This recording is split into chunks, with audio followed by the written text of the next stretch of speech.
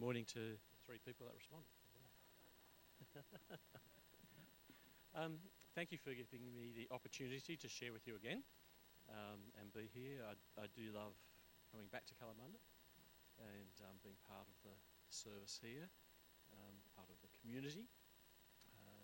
So I want to, something God laid on my heart actually was last time I was here, which is about a month ago now when I came and sat in the service. And God actually, I felt like God had spoken to me and said, Gene, if you get asked to preach, this is what I want you to speak of. Which is really nice because sometimes the night before you're going, oh God, what am I supposed to speak on? So it's nice to have the advance warning sometimes when God lays something on your heart. And what I want to share with you this morning is something that I guess at some stage all of us in our different journeys as Christians begin to ask the question as to what is God's will for me? What is it that God wants me to do? And it's a really interesting question. And I look back on my life, I look back to when I was a young Christian and asked that question, you know, what God wanted me to do. And I found it really, really hard to identify what God's will was for me. And I probably grew up in an age where, you know, we were sort of taught God had this specific will for you and you need to find out what it is. And I can remember just really praying and asking God to show me. And sometimes it was like a blank wall. And there were times where, I thought I knew what God wanted me to do. And yet what I thought he wanted me to do, sometimes I look back now and realise it's more what I wanted to do. But I just put God's name to it, you know. It's like presenting a deed to him and getting him to sign it on the bottom, that he agrees with the direction you're going in. But I can also remember really wrestling with the whole thing. And I'd gone to Bible college and I was really wrestling with what is it God wants me to do when I have finished here at the college? Where do I go? What do I do next? What do I know? It was really almost stressful. And I don't think God's will should be stressful for us as to what God wants us to do. So I want to share with you some things that have happened for me during my life and tie them in with what I see God's will being. Because I think one of the things we have, one of the problems we have as Christians is, I don't know, some of you who are older will remember there was a book that was written many years ago, and I'm not going to tell you how long ago because that dates me, but it was a long time ago. It was called They're a Weird Mob. Any of you remember it? Yeah, absolutely. And sometimes I think that actually should have been written about Christians. They're a weird mob because some of the things we do, some of the things we think about, some of the things we get involved in, you go, oh my goodness, you know, what were they thinking? And we get these ideas in our minds of what a Christian should look like. I'm sure if I was to ask each one of you, what do you think a Christian should look like, you would have something in your mind as to what a Christian should look like, what a Christian should do. And in one sense, I want to say to some of you this morning, you may well have got it wrong as to what a Christian should look like. I know growing up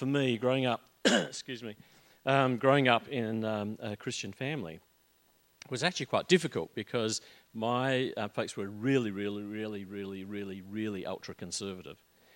And so it was really difficult. You know, there were standards set that I had to live up to as a kid growing up. And sometimes you'd have to sort of find a way around those standards, you know, because the expectations I just couldn't meet.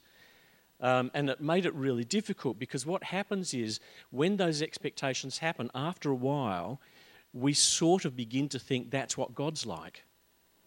And, you know, we begin to identify my father was really strict and over-strict and over-protective, and there's a whole lot of things I wasn't allowed to do. I was never allowed growing up to go to any of my friends' place. So I found that really hard because I didn't quite know how to make friendships because I wasn't allowed to have friends. I wasn't allowed to have friends back home, and I wasn't allowed to go to their place because they probably weren't Christians in my father's eyes. So he had this thing. As I was growing up, I began to get a concept of that's what God's like. God must be like that. He's looking down to see when I do something wrong, you know. And I always remember reading Tony Campolo. Don't know if any of you have read some of his stuff. Brilliant guy. And, he's got this brilliant way of putting things very clear, very funny, and then sinks the knife home in the middle of what he's joking about. And he said when he was growing up, he had this concept as well. And he grew up and, he believed as a Christian, because that's what he was taught. Christians didn't smoke, they didn't dance, they didn't go to the cinema. And he said he found that hard. And he and his one of his close friends, they'd go to the cinema.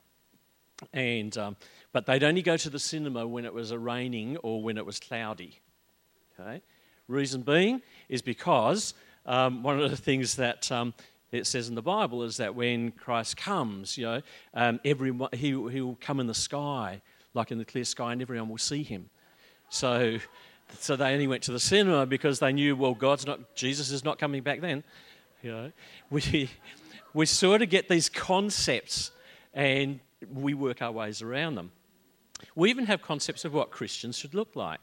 And many years back, when I was only a kid, and probably about 13 or 14, I think, 15 maybe, and my parents had sponsored another family across from India, and we'd got to know them quite well. And Faye and Frank know them quite well. Mr. and Mrs. Marriott, their names were. And we were at their place one day, and their daughter, who we had sponsored across before the parents came, Dorothy, she'd bought this album. And again, sorry about the age difference here for some of you, but there was a singer by the name of Cliff Richard, and who'd come out as a Christian. So he was a Christian. He released this album called Good News, right? And so Dorothy said, I want to play this album. And so she'd put it on, and much to her parents' disapproval, and mine as well, I have to say. And Dorothy said, oh no, but he's a Christian, and I can still remember the discussion going, no, he can't be a Christian. What do you mean? Listen to the songs, listen to the, he's talking about good news. No, if he was a Christian, he would have come out of that pop culture. They had this defined idea of what a Christian should be and what a Christian should look like. Thank you. And so I might cough during the message, so just excuse me if I do. I'm actually fine, but I had a cough and cold a few weeks back, and they reckon that the cold and everything's gone, but the cough can last for 5 weeks. So if I do cough, please, I'm not going to faint or anything. And again, so this whole idea of what a Christian should look like, and unfortunately that colours us as we grow up as to what a Christian should look like. And my parents were absolutely keen followers of and sorry if this upsets some people, but an awful person in Ireland at the time by the name of Dr. Ian Paisley. He was absolutely anti any Catholic stuff, but my parents thought he was absolutely fantastic. And when you listen to some of his sermons, which unfortunately I had to because my father used to listen to them, they were rants and anger, and it was really quite horrific listening to it. So that's the kind of concept of being a Christian that I had in my mind as to what a Christian should look like, what God wanted us to be like. And it's really difficult because it meant, I can remember times when we would go to church, and at that stage we were living out in the Como area, and we'd go to the church there. And I could remember that there'd be sometimes literally on the way to church, my parents having an argument. Of course, I know this wouldn't happen for any of you. Having an argument, but when they got to church, we were smiling, happy, fantastic, great family, love of God in our hearts, well, on our faces anyway.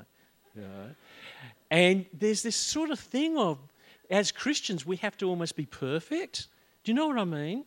You know what I'm talking on that, And I'm sure I'm not the only one who's sort of gone through that. But probably some of you are sitting there just having had an argument with your partner, and you're sitting there nudging the person going, see, I told you we shouldn't be like this. So the reality for me was, as I looked at my life and began to think, you know what, I don't think this is what a Christian is supposed to be. Maybe I need to find out what a Christian should be. And there was so much talk about what is God's will for your life and how do you find that out. And of course, one of the famous passages that was used and still is used is Romans 12. And Romans 12 verse 1 and verse 2 especially, don't be conformed to the world, but be transformed by the renewing of the mind, so you can prove what is the will of God. And that was a verse that I remember hearing many, many times and being preached on, but wrongly preached on. Because there's so much depth, and sometimes we need to look, what do these things really mean? What's the Bible say?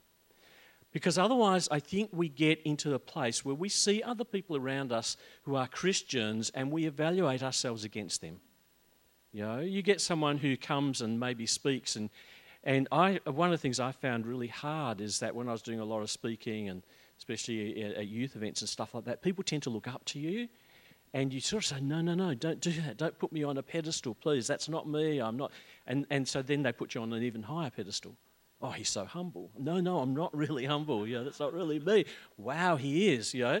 And you go, oh, come on, guys. So what should we be as a Christian? What is God's will for us? How do we find out what it is? Good news is, hopefully, I'm going to tell you what God's will is for every one of you in this church this morning, so that when you go this morning, you'll be able to say, I know what God's will is for me. One of the things that I do in the leadership training that I do, and I do it in various places. I was out at WA Police last Thursday doing some sessions, some work out there. Sometimes that can be scary because you feel like they're looking at you to see what you've done wrong.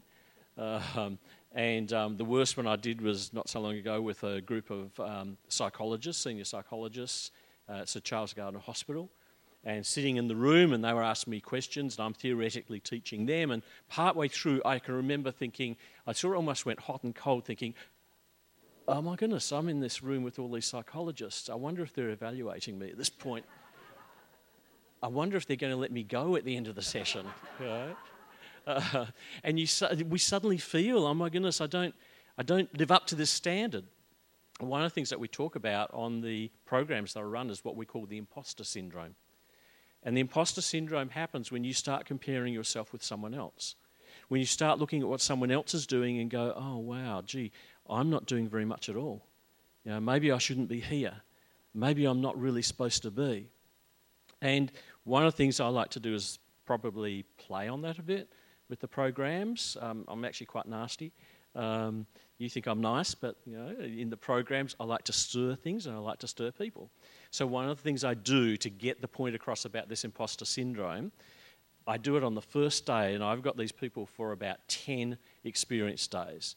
And on the first day, one of the things I say to people is this, and I do it very seriously. I say, okay, so let's just move on to the next part. What I want you to do today, I want you to think of a song that represents you. I want you to find that song. So you can have a search on your phone. You've got about 10 minutes to do this. I want you to find a song that you think represents you.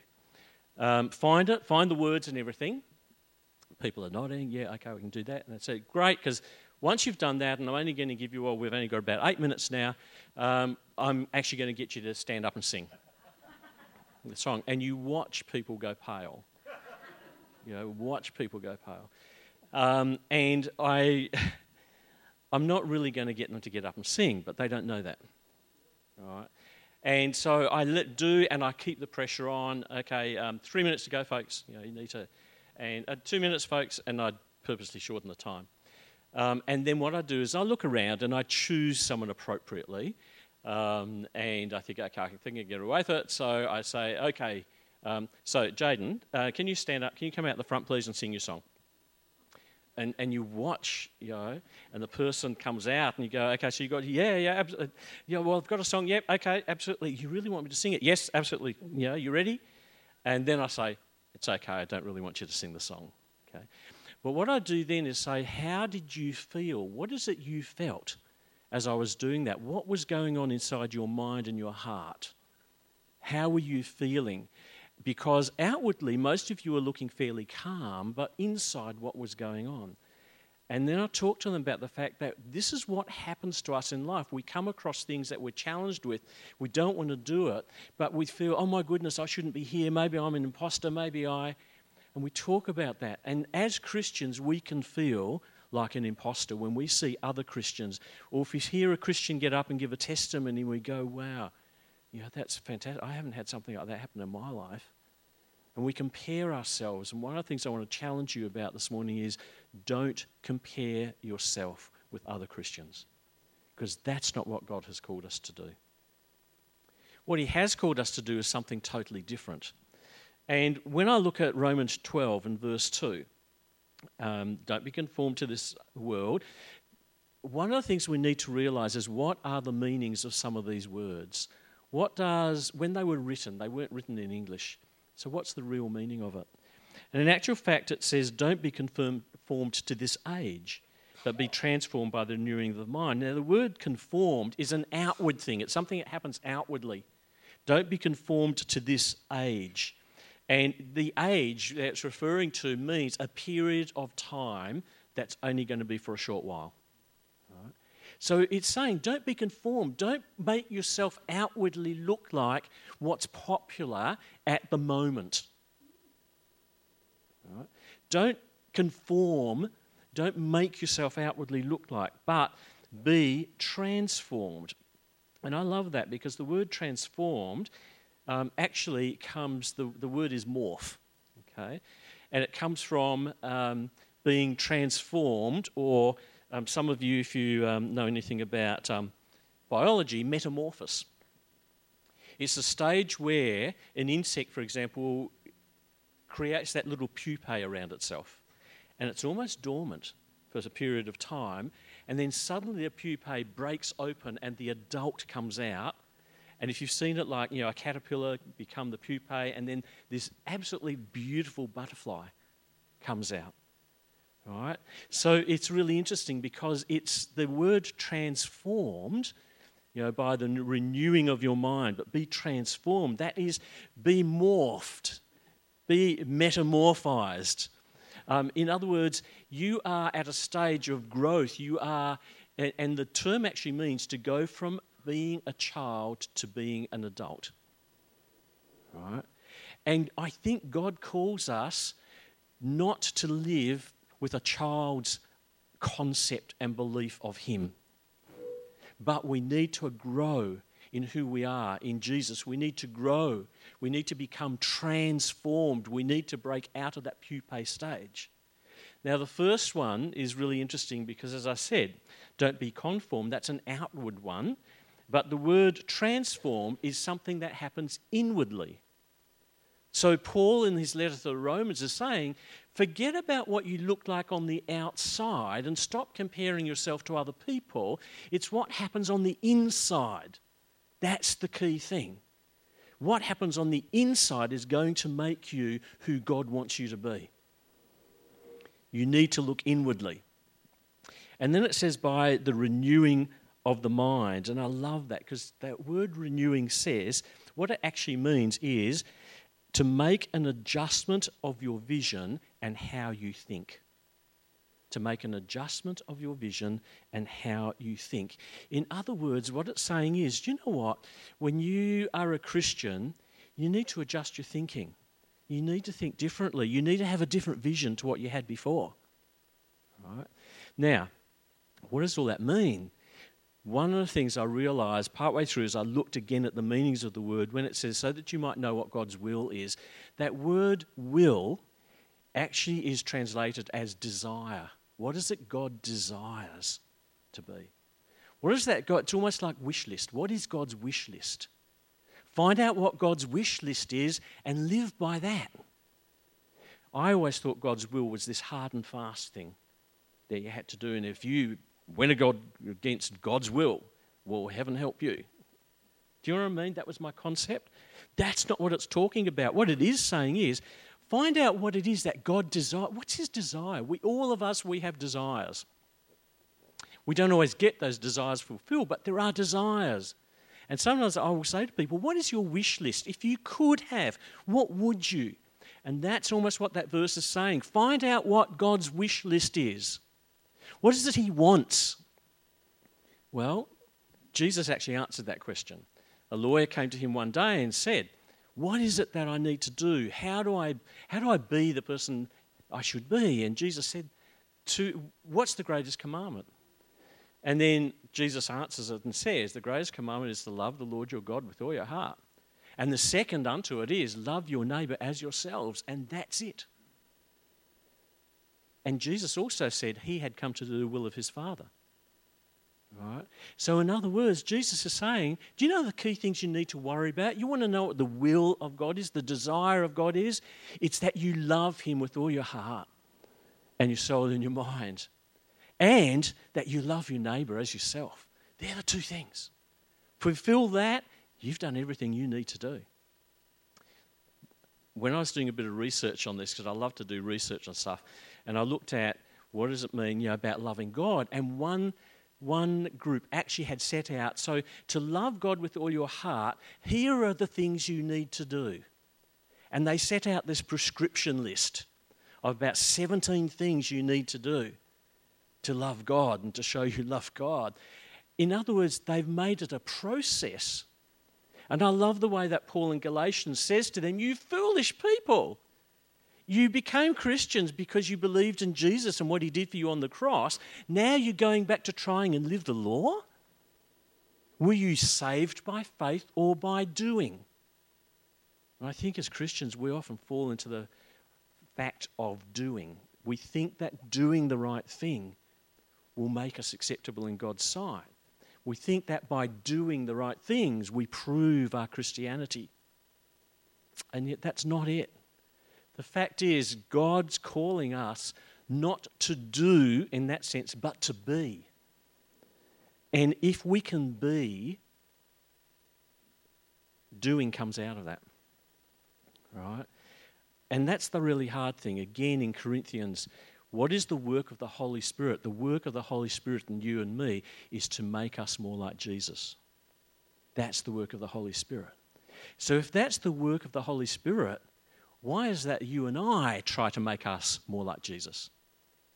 Because if we do that, we're going back into law. We're going back into process rather than being free in Jesus. What is the will of God for each one of us? The desire of God? The desire of God for each of us is to be who we are, not to be someone else. As soon as you start comparing yourself to someone else, another Christian, and it's nice to have Christian heroes to look up to, but when you start trying to be like them, you can't be because you're not them. You can't be like that person.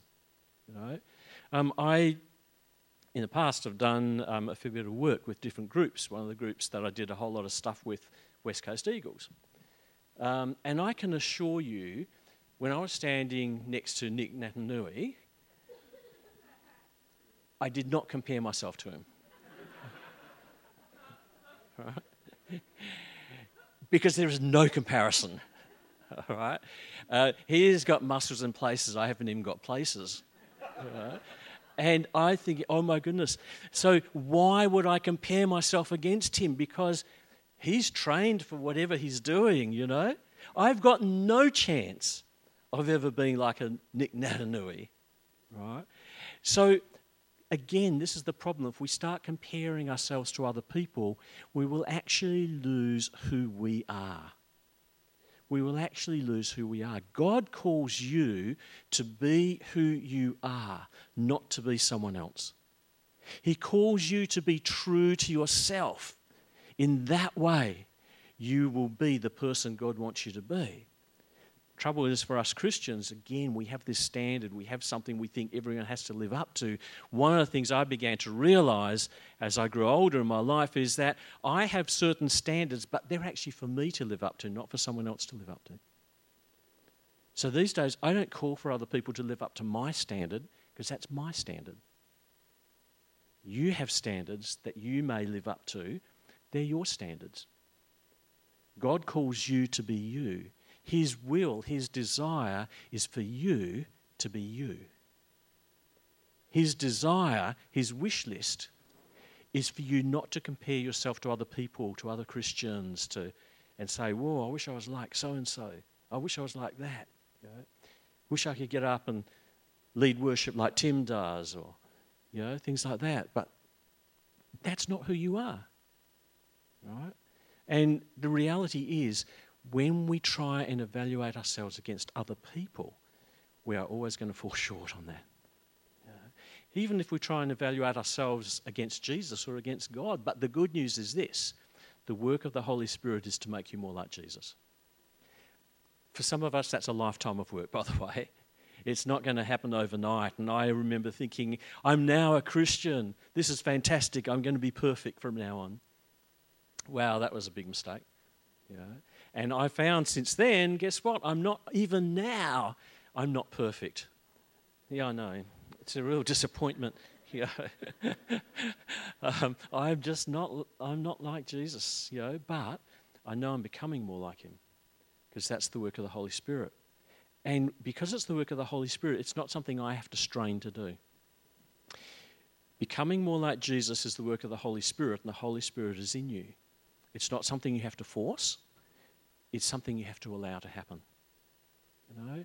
I don't know if you realise this, but some of you may have orange trees in your garden or backyard or something like that. We had an orange tree, and it used to look forward to the time when it would have oranges. And it was a natural process. You'd watch the orange tree, you'd watch the flowers, and eventually they'd fall off, and the little things the fruit starts to come and stuff like that.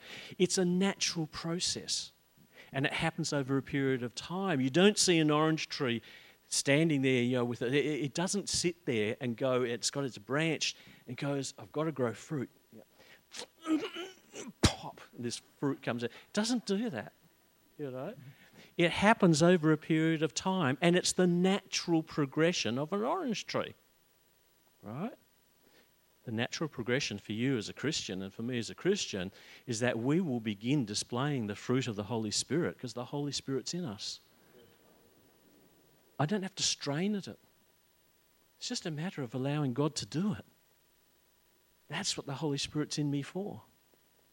To allow me, and just simply, if I allow the Holy Spirit to do it, to move through me, I will naturally produce the fruit of the Spirit, not something I have to work on. That's God's will for you. That's God's desire, that you be like Jesus.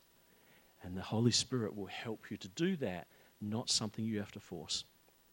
Does that make sense? Yeah. Do you know what? When I discovered that was the most freeing thing in my life. It really was. It freed me from trying to be like someone else. Freed me from trying to live up to Frank's standard. These days I aim for a higher standard.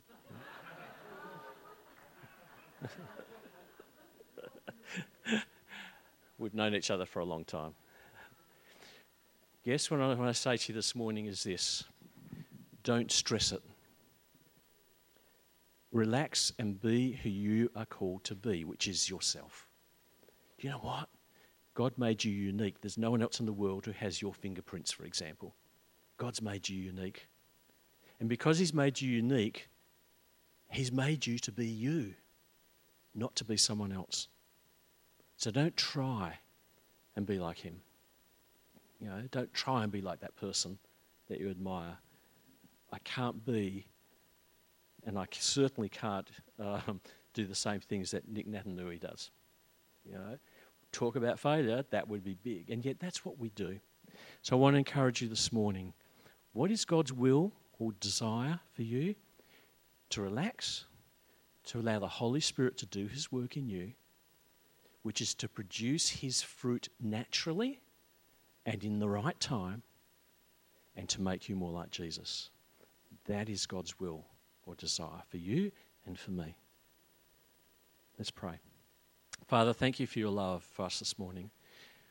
Thank you that you have called us to freedom, free to be who we are, rather than trying to live up to other people's standards, trying to be what we can't be. Father, help us to see that being more like you is a natural work of the Holy Spirit. And it's going to be different in every person sitting around us this morning. Forgive us, Lord, if we fall into the trap of comparing ourselves to other people around us. And help us instead just to look to Jesus. Help us to just be able to relax and say, Lord, make me who you want me to be. and to know that I don't have to work on it because the Holy Spirit will. So this morning, I surrender myself back to you, Holy Spirit, and I take my hands off and I allow you to just do what is natural to you, which is to produce fruit and to make me more like Jesus. That is God's will, which is acceptable to Him. So thank you, Lord, for your love that is so great for us. It allows us to be whoever we are. We ask your blessing on us this morning and your strength to be able to let go and just let you. In your name we pray. Amen.